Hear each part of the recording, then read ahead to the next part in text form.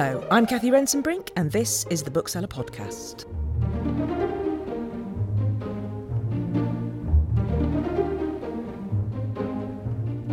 Hello and welcome to the 5th edition of the Bookseller Podcast. The Bookseller has been the magazine of the book trade since 1858, reporting on everything from the publication of The Mill on the Floss to the news this week that Pinch of Nom is the fastest-selling non-fiction title of all time. The Bookseller also runs the annual British Book Awards, which is like the BAFTAs for books. In this edition, we're talking to Damian Barr about his first novel, You Will Be Safe Here, to Philip Jones about the recently announced Nibbies shortlists, and to Tom Tivnan, who'll be taking us through the big books of April. And we'll play out with an audiobook extract from the Confessions of Frannie Langton, written and read by Sara Collins. My trial starts the way my life did, a squall of elbows and shoving and spit. And we'll be talking to this month's book doctors about which books they'd choose for our patients, eager readers who want to know what to pick up next.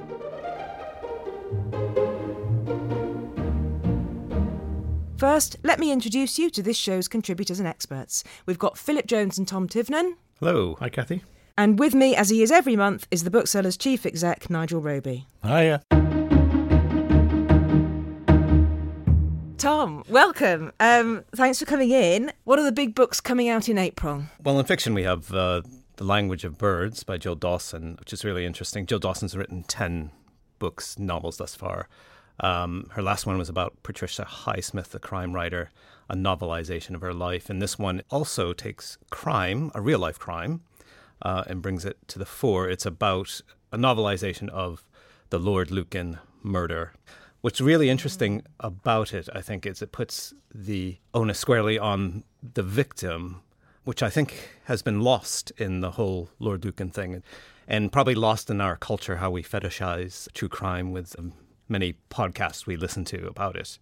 But her creation, Mandy River, which is her version of Sandra Rivet, who is the nanny that Lord Lucan may or may not have killed. Mandy River is an amazing character, really warm, really exciting, and you kind of empathize with her immediately.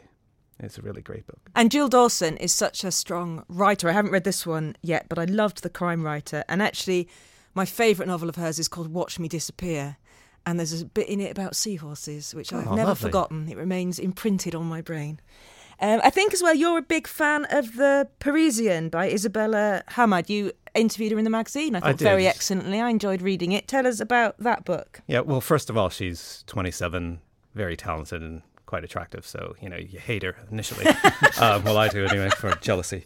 But it's a really interesting book. It's a really fat doorstop of a novel, quite like a 19th century novel, really old-fashioned. It's this sweeping, grand story that spans continents and generations. It's kind of loosely based on her own grandfather called Midhat, who was a Palestinian who in the early part of the 20th century went to France to study medicine, then went back to the West Bank and got involved in the difficulties around the Palestinian Mandate between the wars and after the war. It's really touching, really moving, and it tells a story, I think gives a dignity to a certain people that we've kind of glossed over recently. And that's what the best fiction does, actually, isn't it? Give a voice to people who haven't been heard. The book I adored from this month is called The Confessions of Frannie Langton by Sara Collins, and it is about Frannie has been on a plantation. Her name is the name of the man who owned her. He taught her to read and write for his own murky purposes and then brought her to London, gave her as a gift to some of his friends. And then when those friends ended up dead, Frannie ends up on trial for it. It's just a wonderful novel, so resonant, such a page turner, and again that really powerful sense when you're reading it that this author has reached into the past to give a voice to someone who wouldn't have had it at the time and deserves to be able to speak now. Just loved it. Can't recommend it highly enough. Anyway, let's move on to non-fiction. What's happening in non-fiction this month? Well, my favourite book in non-fiction is Blacklisted, like black comma listed, by Jeffrey Boache. It's a series of essays by him about the blackmail experience in current Britain, which sounds, when I say that right, like that, very worthy, but it's not. It's one of the funniest, freshest books I've ever read about young men and masculinity. But it's also quite jarring to squishy liberals, white liberals like myself. There's a bit about racial slurs and what they mean to black people, and it really gets up in your face, but it does so with such humor. Jeffrey Boache wrote a really good book about grime, the history of grime, which I recommend everyone to get. And he's young and attractive too, isn't he, Tom? He is very young and very attractive, and I hate him for that. We interviewed him a couple of weeks ago. My colleague Caroline Sanderson interviewed him, put him on the front cover of the Bookseller, and yeah, it's just amazing. I feel I should point out Tom's very attractive as well. Although he is a squishy liberal. Yeah, let's not forget. And also in non-fiction is a book that I've just reviewed for The Times, which I thought was very strong, which is What Dementia Teaches Us About Love by Nikki Gerard. Her father had dementia and then died, so she writes about that. But she also she began to campaign for more compassionate hospital care after his death, and she interviews other people. And it's a very interesting, moving, eye-opening read. And in the end, I think sort of broadly optimistic. I think she tackles it very straight on about the whole issue. My dad had Alzheimer's, and it's a tough thing to live through, but many of us will have a family member that goes through that because we're living longer, and it's a really important book, I think. Mm-hmm. And I think, she tries really hard, I think you could write it in a sensationalist horror story way, but I think she tries very hard to be even-handed in her sort of examinations of the subject. Did you give her a good review? I did give her a very good review, I think, yes. Children's, Pog. Tell us about Pog. Pog is by Padraig Kenny, who last year had his debut book called Tin, which is a sort of, as we say in the trade, middle grade book, which means roughly from ages 5 to 12. That was a sort of sci-fi adventure. This is a sort of fantasy adventure with the titular Pog Lumpkin, which is a great surname. He's a little hairy sort of fellow, magical thing, and he helps these two children who live in a new house in the woods, and he kind of helps save them from these monsters who keep coming through the magical realm to the real world. It's really funny, really scary at parts, so well written, so sprightly written. I think he's a superstar in the making. Lovely. And there's a children's book that has a 50th anniversary edition now, isn't there? Tell us what that is. That is A Very Hungry Caterpillar by Eric Carle, which I'm sure we all love. And it's 50 years since he's wrote it, obviously. The afterword to this special anniversary edition is written by Dolly Parton. Dolly Parton? That's so cool. which sounds really random, but Dolly Parton, people don't know that she has this charity which gives free books to children in both the US and the UK. She does huge work with literacy for young children. I looked on the website today, and they've donated 116 million books to kids. That's amazing. But it's really an amazing book that can last 50 years, and it still sells. This is a bit of book charts geekery, but The Very Hungry Caterpillar is one of just 2 books that have been in the top 5,000 charts since records began. What's the other one, Tom? I was going to ask you, can you name it? Is it We're All Going on a Bear Hunt? Oh, Philip, very good. Philip Jones, editor of the Bookseller. That's excellent. Thanks ever so much, Tom. Thank you. Philip, welcome, and thank you for leading us into you so well. You're the editor of the Bookseller. It's your first time on the podcast. Tell us a little bit about what your job entails. So we have a weekly magazine. So my job, at its very basic principles, involves getting that magazine out the door every week. But we also have a very lively website and a news email that goes out every morning, sometimes twice a day. So I'm kind of overseeing all that. I chair the British Book Awards, including the books bit, which we're going to talk about today. And, I look after all the editorial output across the magazines and the website, including our very good book fair dailies that Tom edits. We'll Round of applause for Tom. From Bologna. But in my office, I think they think I just gather around, going from lunch to lunch, getting slowly drunker as the day wears on. Do that too, of course. It's not true that there's no boozy lunches left in publishing then? No, rather too many, I think. So tell us about the Nibbies, the British Book Awards. So the British Book Awards have been around in various guises since 1990. Oh, by the way, Nigel is staring at me, so he will correct me if I get anything wrong at this point. I'm rubbish on quiz questions, though. No? And it celebrates the trade in all of its various kind of guises, including awards such as Book Retailer of the Year, Independent Bookshop of the Year, Publisher of the Year, Literary Agent of the Year. I could go on. There are quite a few awards that we hand out on the night. There are other awards that we now hand out separately, including Export Book Publisher of the Year. And we also now have the Books of the Year, which I'm here to talk to you about.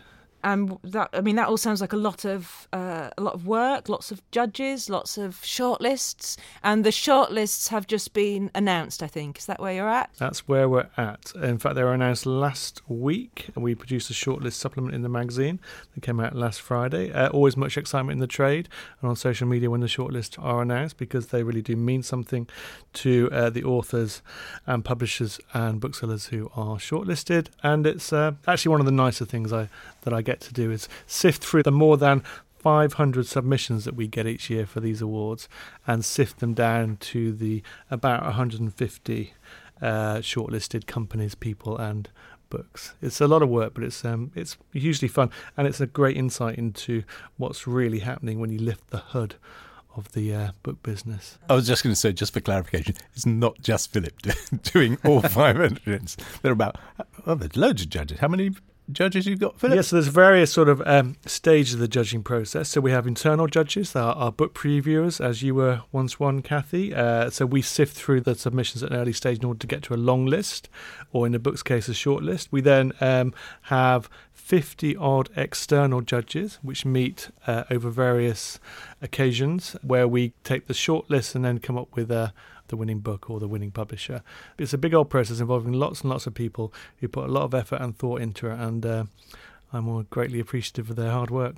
So when the shortlist supplement arrived in my pack, the Bookseller, that does every Friday at my house in Cornwall, the page I most enjoyed reading, I must say, is Independent Bookshop of the Year, because that's just so nice. So maybe can we quickly mention a couple of those? Yes, well, actually Tom shortlists that, so why don't we move back to Tom for this, because he's across those bookshops like nobody else. We should back up and say that shortlistings, a lot of people say on the night, well, everyone's a winner, and you don't really mean it, because there truly is one winner and everyone else on the shortlist loses.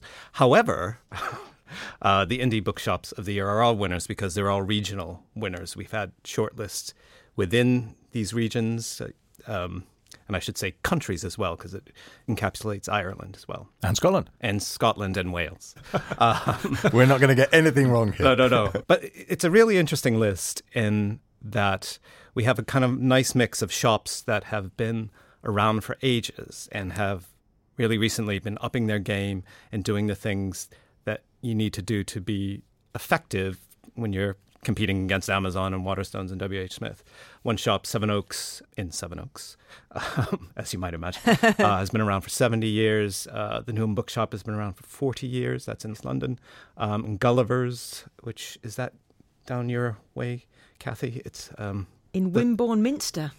Yes. Well, it's in the southwest, but the southwest is really big. Yeah. So that's been around for 50 years. But conversely, we have a lot of shops that have been just new to the industry, like Niche Comics, which is our first ever comic shop that has won a region, which was founded 2 years ago by these two brothers who I think they're both still in their 20s, who wanted a comic shop in their town.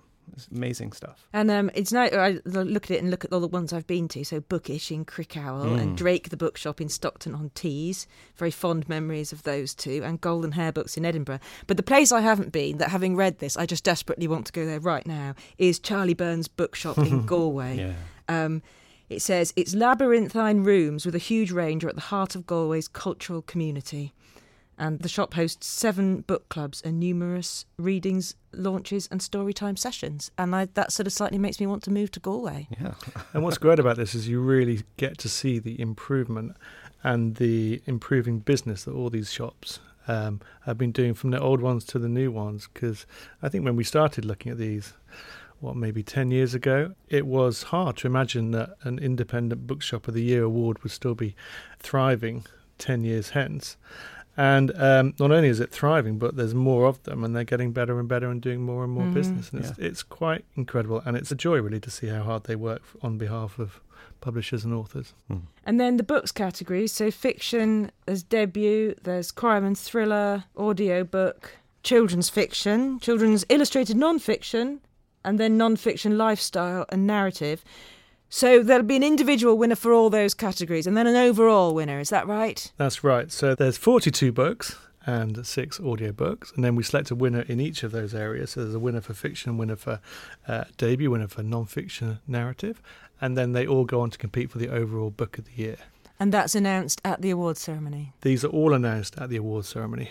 At the beginning of the awards ceremony, so look out early on the evening on social media for the celebrations and the winners whooping for joy. And that will be on the 13th of May. I think it's quite exciting the way that the category winners are announced and then the final one. So at the beginning of the evening, you will be one of 42 people, is that right? Yes, if I've just done the sums. Maybe more than 42, because it's an award not just for the author, but also for the publisher, the illustrator, and in the case of audio, the narrator, and in the case of one of the titles, the translator. Very good. So there's all these people that are in the cauldron at the beginning of the evening. Only one can end up with the final crown. You're making it sound like some sort of Hunger Games thing here. Injecting a bit of excitement and drama is no bad thing. In which case, my money is on Ant Middleton, who was in the special boat service. So he will definitely emerge from the mosh pit unscathed. And give us a sense of what the evening itself is like. So it's at the Grosvenor House Hotel. Yeah. I will say, with complete objectivity, it is the second best evening in the book business. The best being the Man Booker Prize. Sorry, Nigel. And then the so disappointing. British Book Awards is a very narrow second, and everyone dresses up in their frocks and their DJs, and we drink champagne. It's everything you think the book business is, which actually isn't, except on these rare occasions when we all get together to celebrate our successes. And the best thing about the Books of the Year shortlist is it's not like other prizes where you might pick a book out of obscurity that's sold very little copies and you elevate it and you award it a prize, as with the Man Booker and Milkman, Anna Burns book.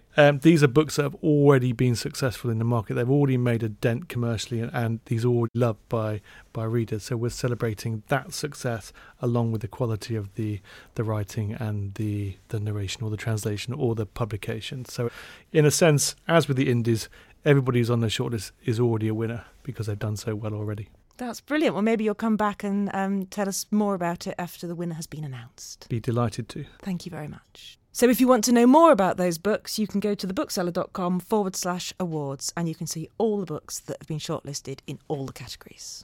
And on the night, if you're on Twitter and you follow #Nibbies, then you can see who's winning as it unfolds on the night. And now it's time to talk to Damian Barr.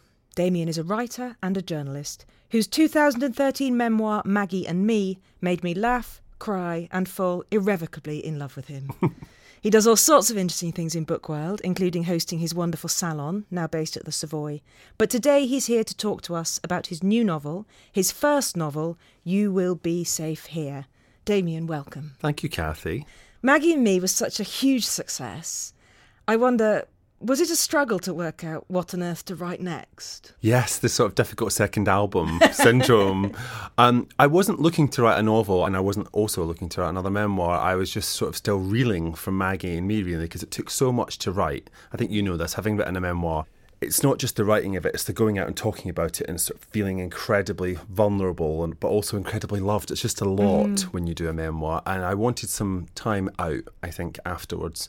And I did only do a one-book deal with Bloomsbury, so I wasn't under any pressure to produce another book. But I came across a newspaper story in real life, which kept nagging at me and which I couldn't stop thinking about and couldn't stop following online. And it was a story that we'll come and talk about, a boy who'd been murdered in South Africa. And that real life story is what led me to writing fiction. I wasn't thinking, oh, I'm going to write a novel, I'm looking for an idea or anything like that. It was just a story which became something much bigger. And it became that because I couldn't answer all the questions.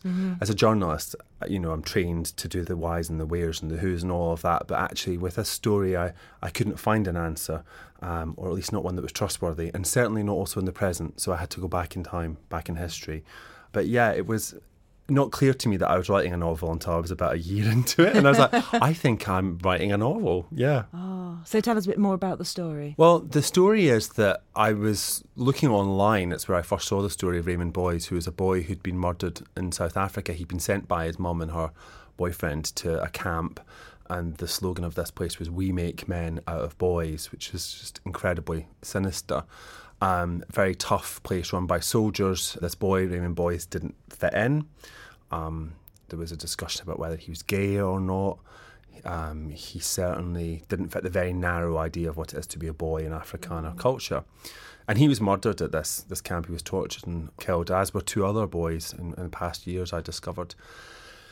And I got to thinking, why do these places exist in South Africa? There's a network of these camps. Why do they exist here? And the answer I found back in 1900, which is during the Boer War, which we don't get taught in school anymore, here or there, which we've sort of forgotten about. And we now think of as being quite jolly, if we think of it at all, as Victorian adventure.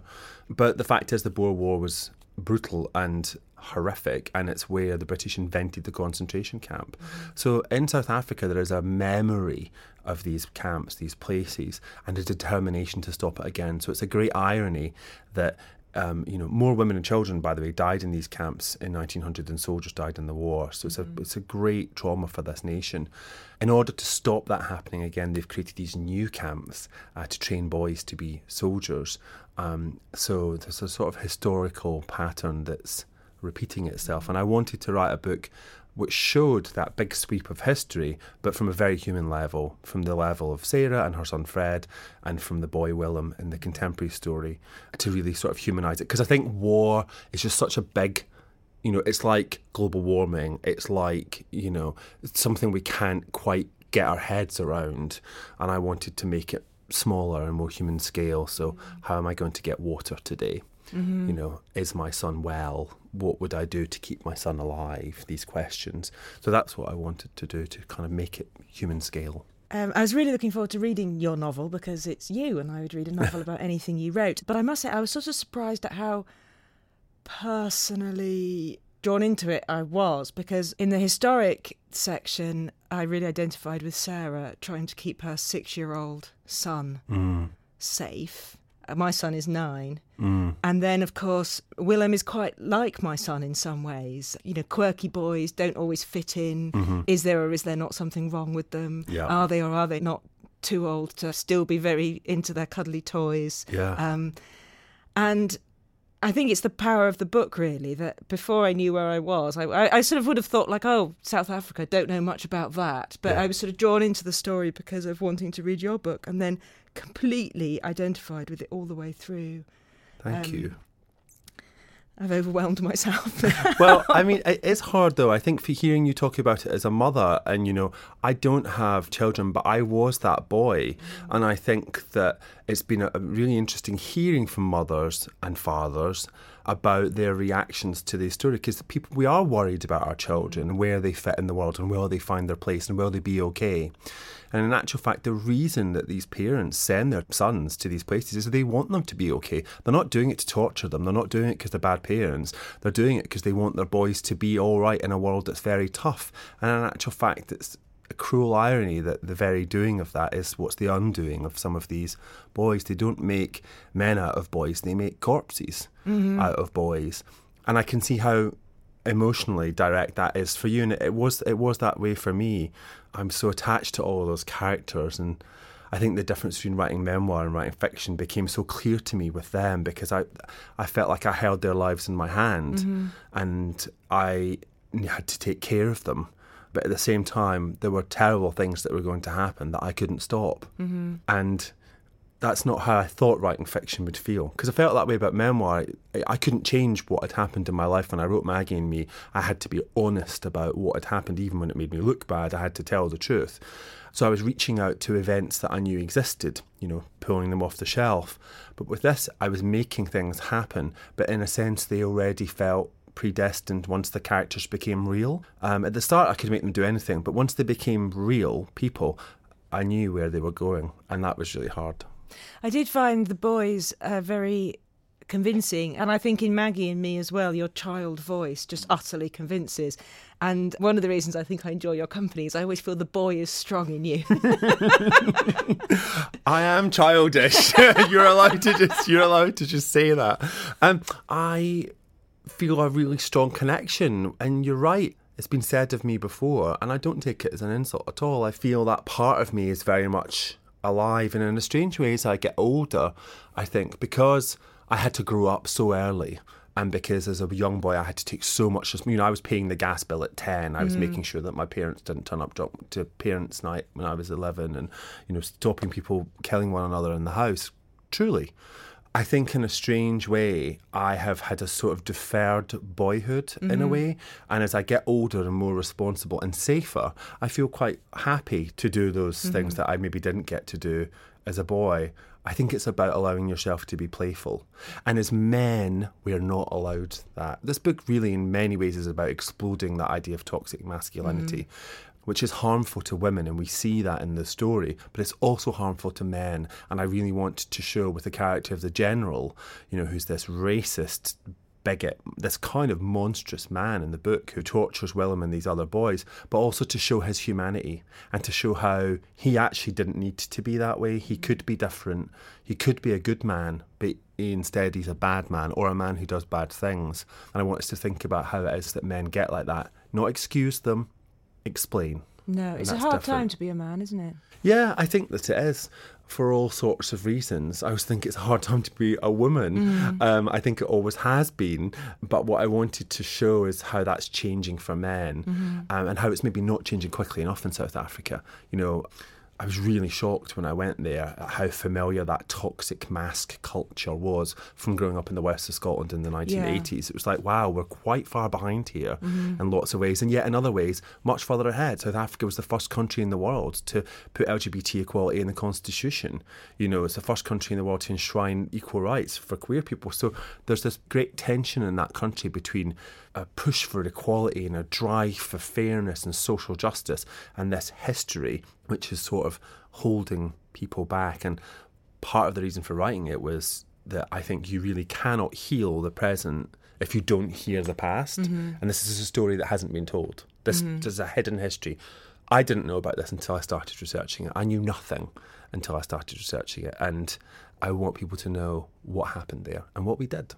And it's another huge societal challenge, isn't it? How we hear and then heal the past in some way. Not that we maybe have answers to it necessarily, but it's just a massive question for our time. It's about bearing witness. Sarah Perry writes about this really and talks about this really well in the connection with Melmoth. It's about bearing witness, not closing your eyes to it, not switching the channel, not turning away.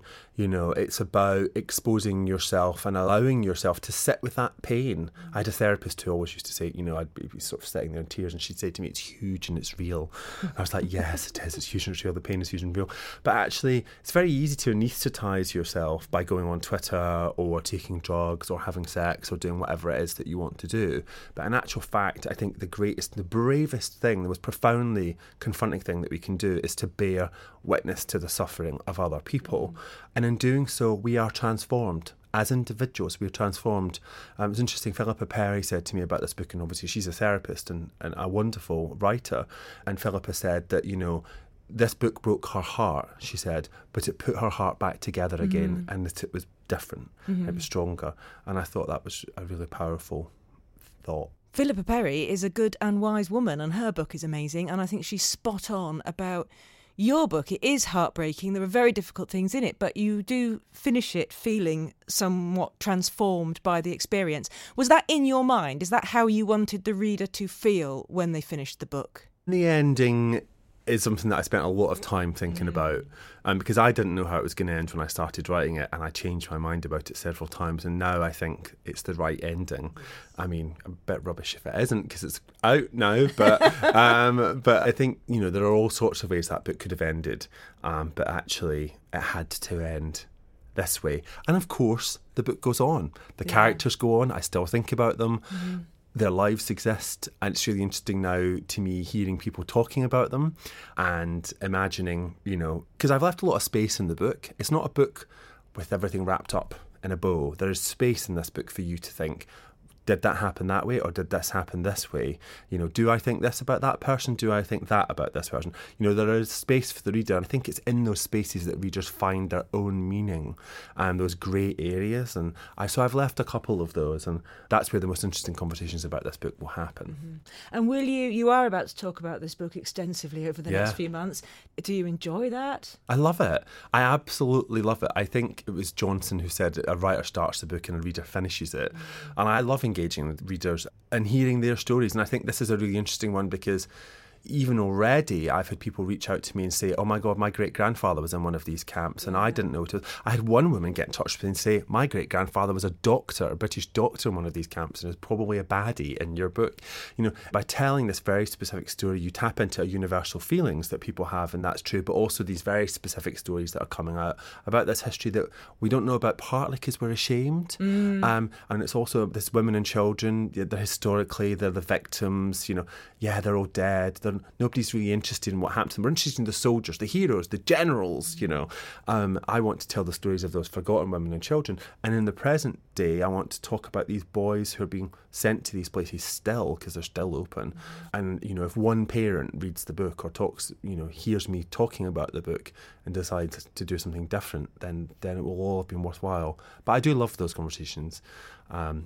So long as people aren't telling me I've got things wrong, which is, there's always somebody who'll come up to you on a book tour and go, well, you know, usually it's about a train or a car or something, and they'll say, that model of train didn't exist in 1900, and so I'm sure I've probably got something like that wrong, but other than that, I'm looking forward to it, very much. Well, I hope you enjoy it. Thank you ever so much for coming to talk to us today. Oh, it's a real pleasure. Thank you, Cathy.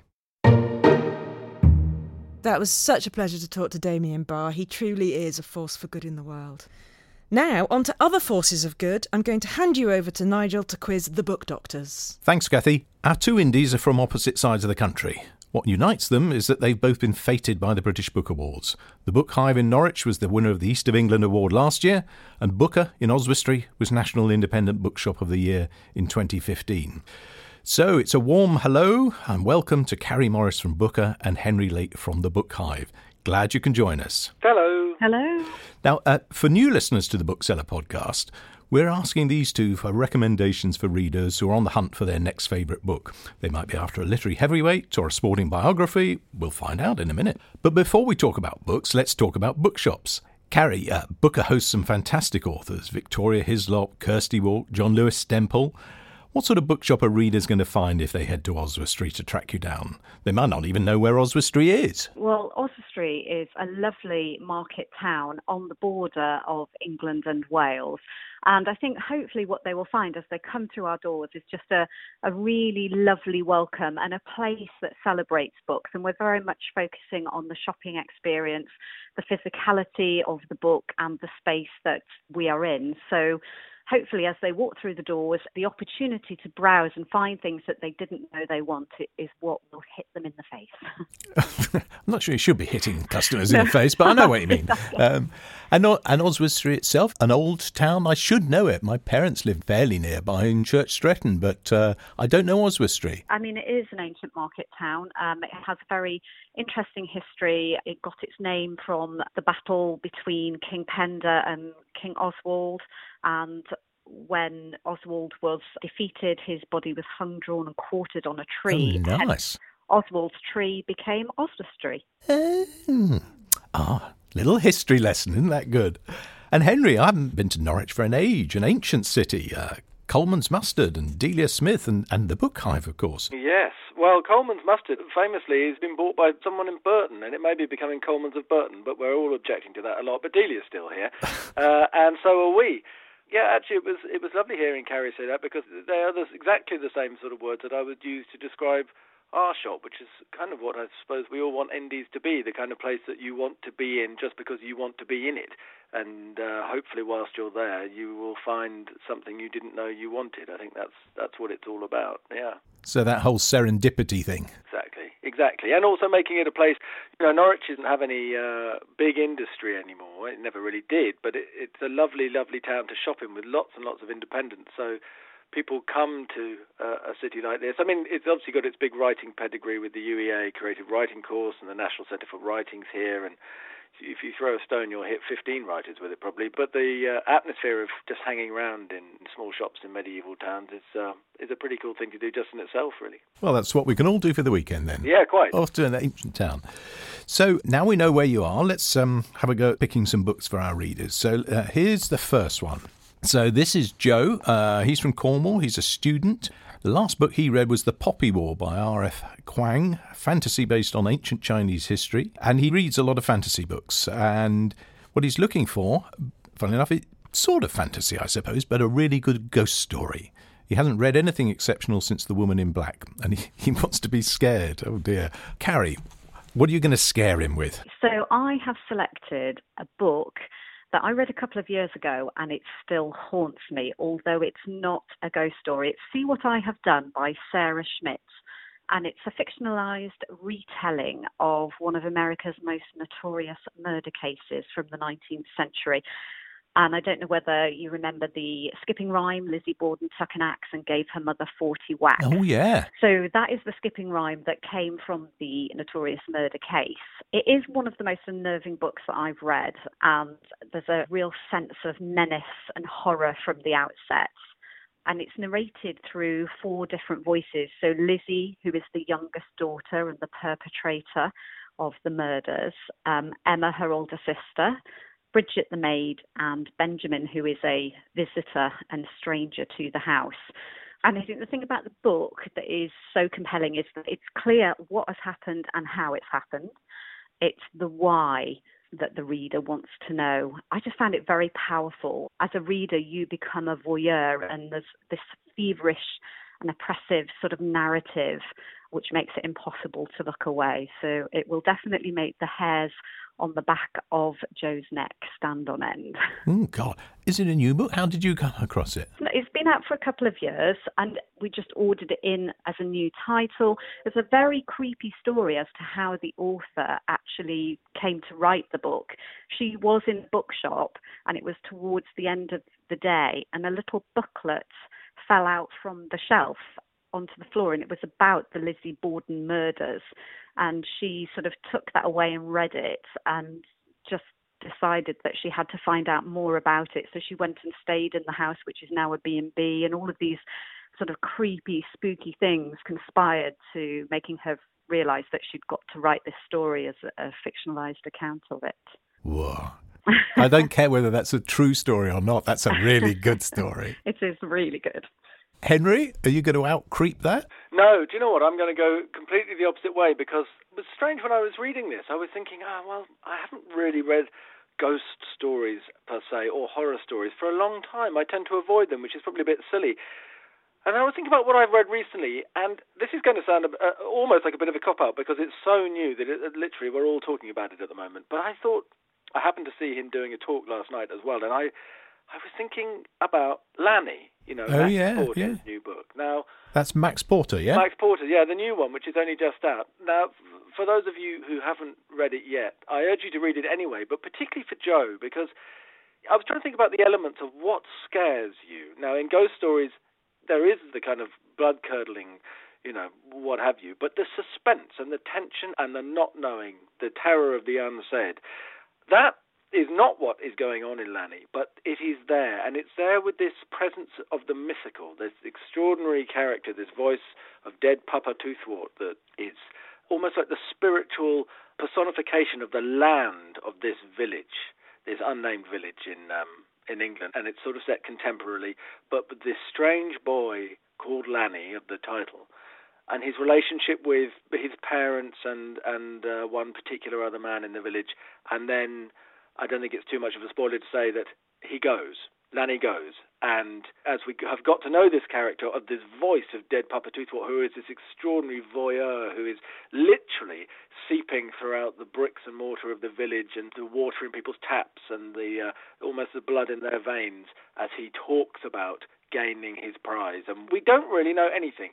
And it is both beautiful and mystical and almost sort of born from the Albion myth, but at the same time is about people and their relationships, and indeed the relationships between fighting neighbours.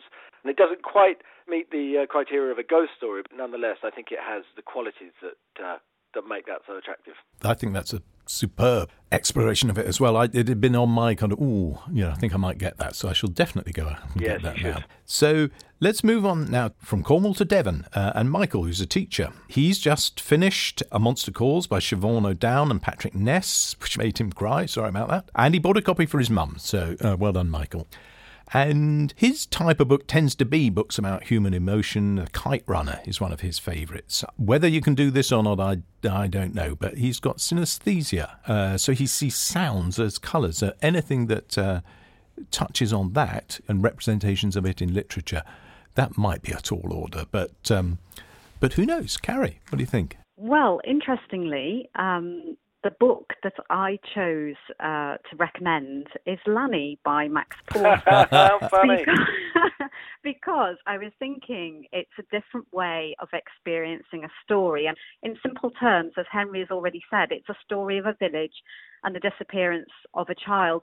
The reason I selected it is because it's incredibly lyrical and musical, and it's that sort of cacophony of voices from the village that sort of overlap, intermingle, interrupt, that sort of really engage the reader and sort of provide the backdrop to a very sort of fragmented storyline.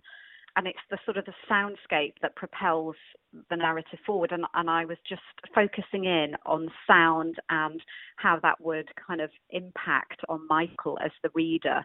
So I thought that Lanny, who is this shining light of goodness within his family and within the village. You know, he's a child that is full of imagination, curiosity, and sort of promise, and sort of stands out from all of the others. And he sings, he collects, creates, and sort of immerses himself in the natural surroundings. And it's that innocence and that sort of sense of adventure that results in his sort of disappearance, and it's certainly been one of my favourite reads of the year so far. And I love the way that Max Porter plays with form, and the words and phrases swirl over the page. So as well as being, it's a very sort of visual read as well as a very sensory read, I think. Well, we've had duplicates before, but not for different people for different reasons. But I think last month on the podcast we ended up having Tessa Hadley month, where everything seemed to come down to a recommendation. So I think we're going for a Lammy month this month. So well, that's no bad thing. Yeah, it's not, is it? No.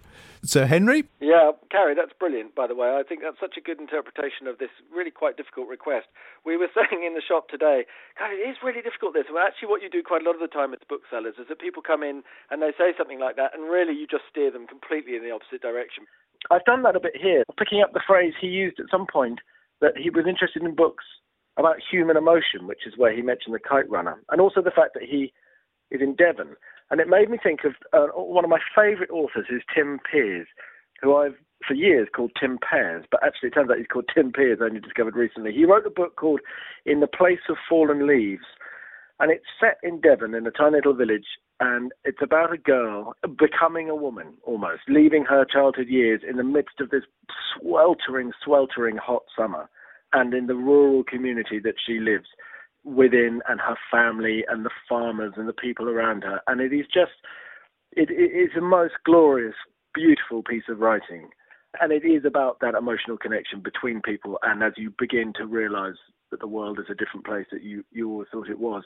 And I want to mention it particularly because anyone who has missed out on this book, which I've been forcing into people's hands for years, should absolutely love it, and then should try Tim's new trilogy. The last one came out earlier this year, because it's absolutely brilliant, and he is a writer who I think everyone should know. Well, funnily enough, I was particularly taken because the trilogy's the West Country trilogy, isn't it? That's right. Yeah. And I was just browsing in a bookshop a couple of weeks ago and saw the first book in the series. I can't remember the name of the... Horseman. Horseman, sounds familiar, yeah. And I thought it sounded absolutely amazing. But I wasn't sure about the trilogy, whether I committed to buying all three in one go or whether I should just start off with one of them. Well, I would say that it makes no difference because you're going to end up buying all three once you bought the first one anyway, so you could. But I would also say, that this book, In the Place of Fallen Leaves, is well worth searching out as well. It's a much older book, but it's available now. They're all back in print, so...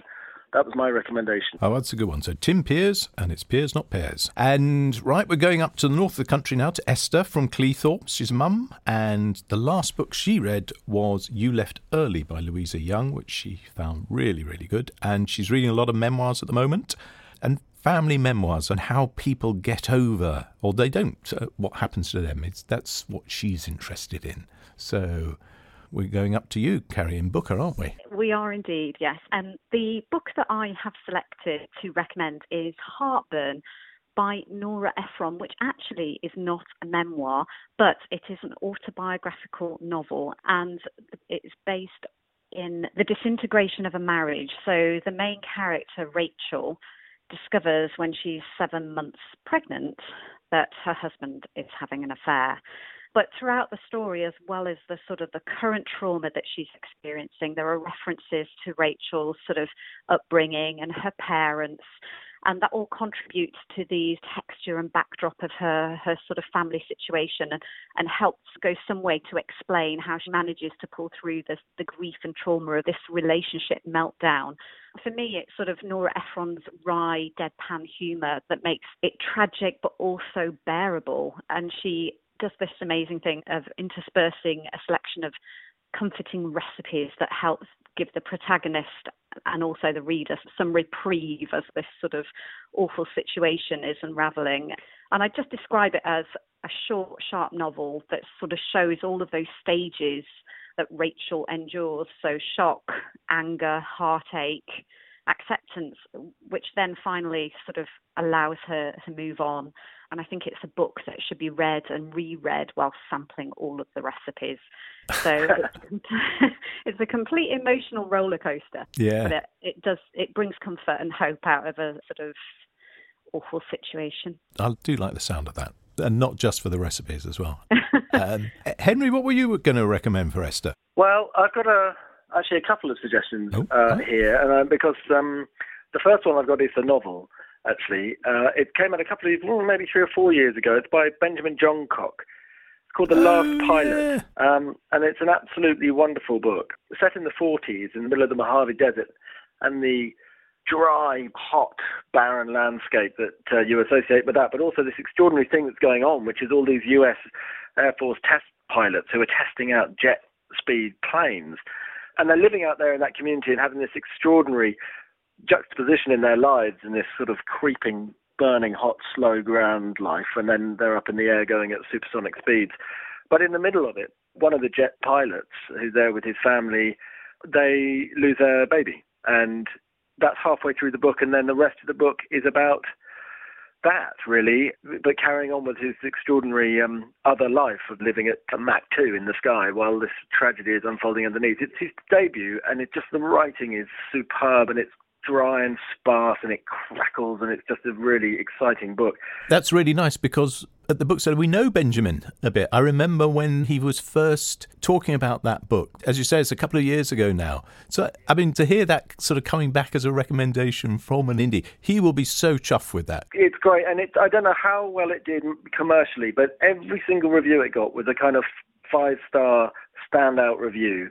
And his second book is yet to come, but I know it's in the pipeline, so I hope it's as good as the first, because it is a stunning book. It really is. Everyone should get that.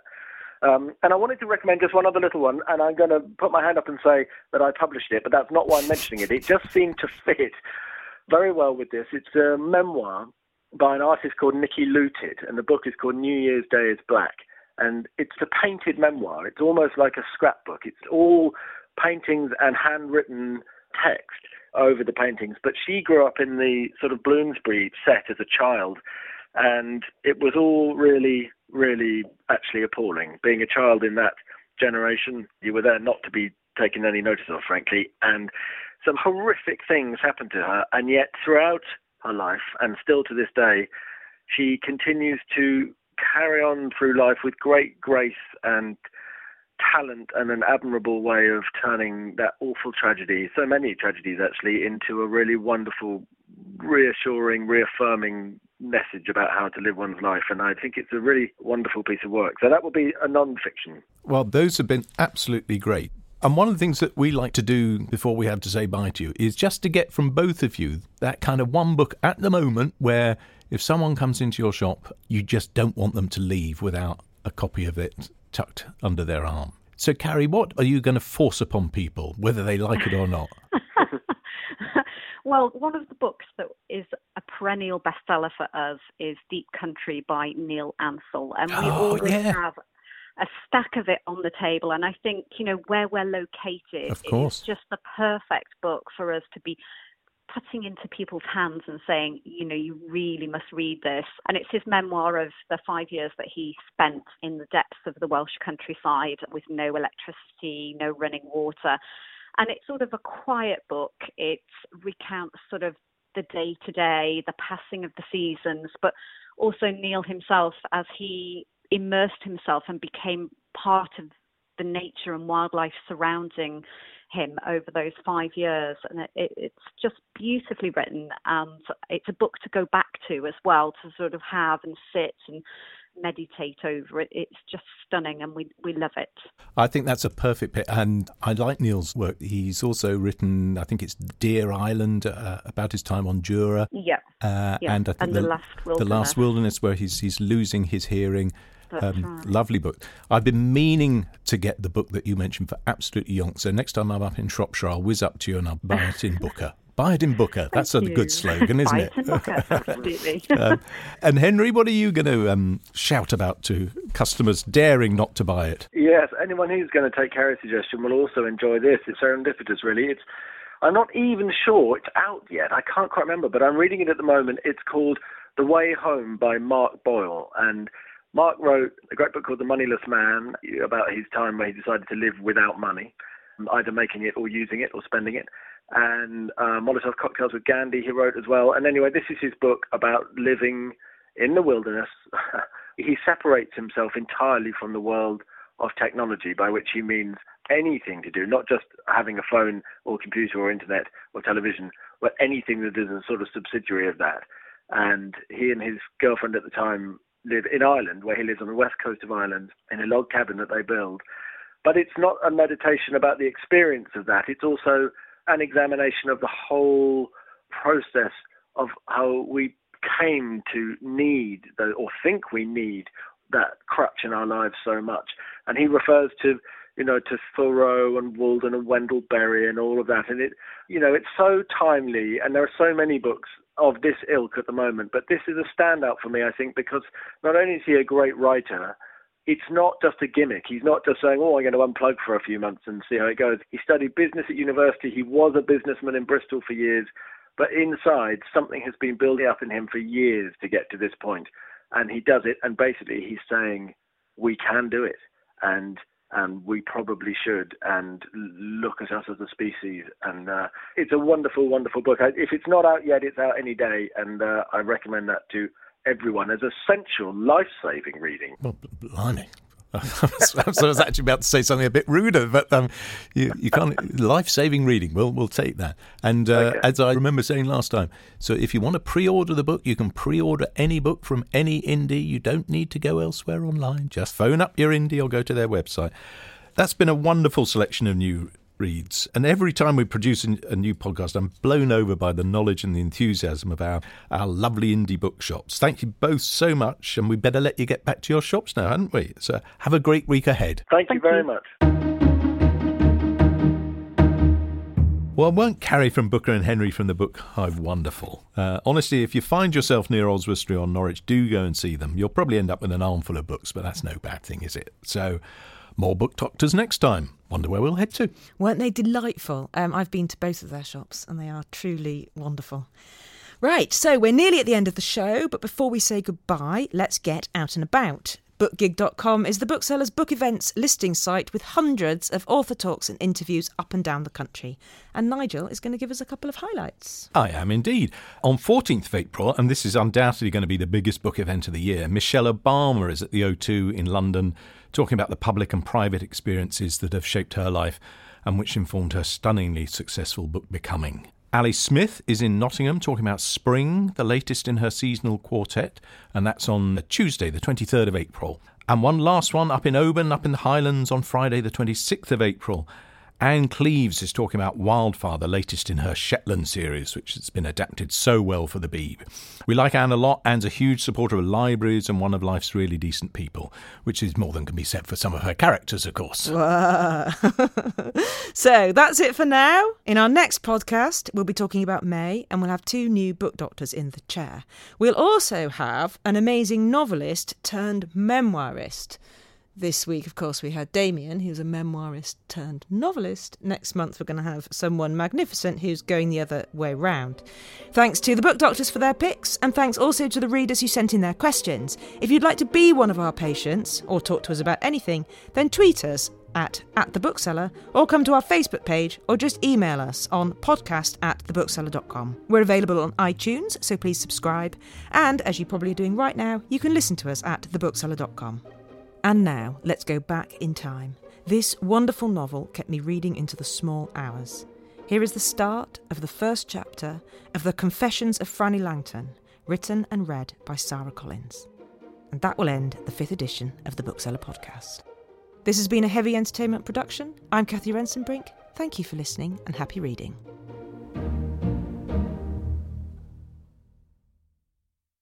Chapter 1. My trial starts the way my life did, a squall of elbows and shoving and spit. From the prisoner's hold, they take me through the gallery, down the stairs, and past the table crawling with barristers and clerks. Around me a river of faces in flood, their mutters rising, blending with the lawyer's whispers. A noise that hums with all the spite of bees in a bush. Heads turn as I enter, every eye a skewer. I duck my head, pare at my boots, grip my hands to stop their awful trembling. It seems all of London is here, but then murder is the story this city likes best. All of them swollen into the same mood, all of them in a stir, about the sensation excited by these most ferocious murders. Those were the words of the Morning Chronicle, itself in the business of harvesting that very sensation, like an ink-black crop. I don't make a habit of reading what the broadsheets say about me, for newspapers are like a mirror I saw once in a fair near the Strand, that stretched my reflection like a rack, gave me 2 heads, so I almost didn't know myself. If you've ever had the misfortune to be written about, you know what I mean. But there are turnkeys at Newgate who read them at you for sport. Precious little you can do to get away. When they see I'm not moving, they shove me forward with the flats of their hands, and I shiver despite the heat, fumble my way down the steps. Murderer. The word follows me. Murderer. The mulatta murderess.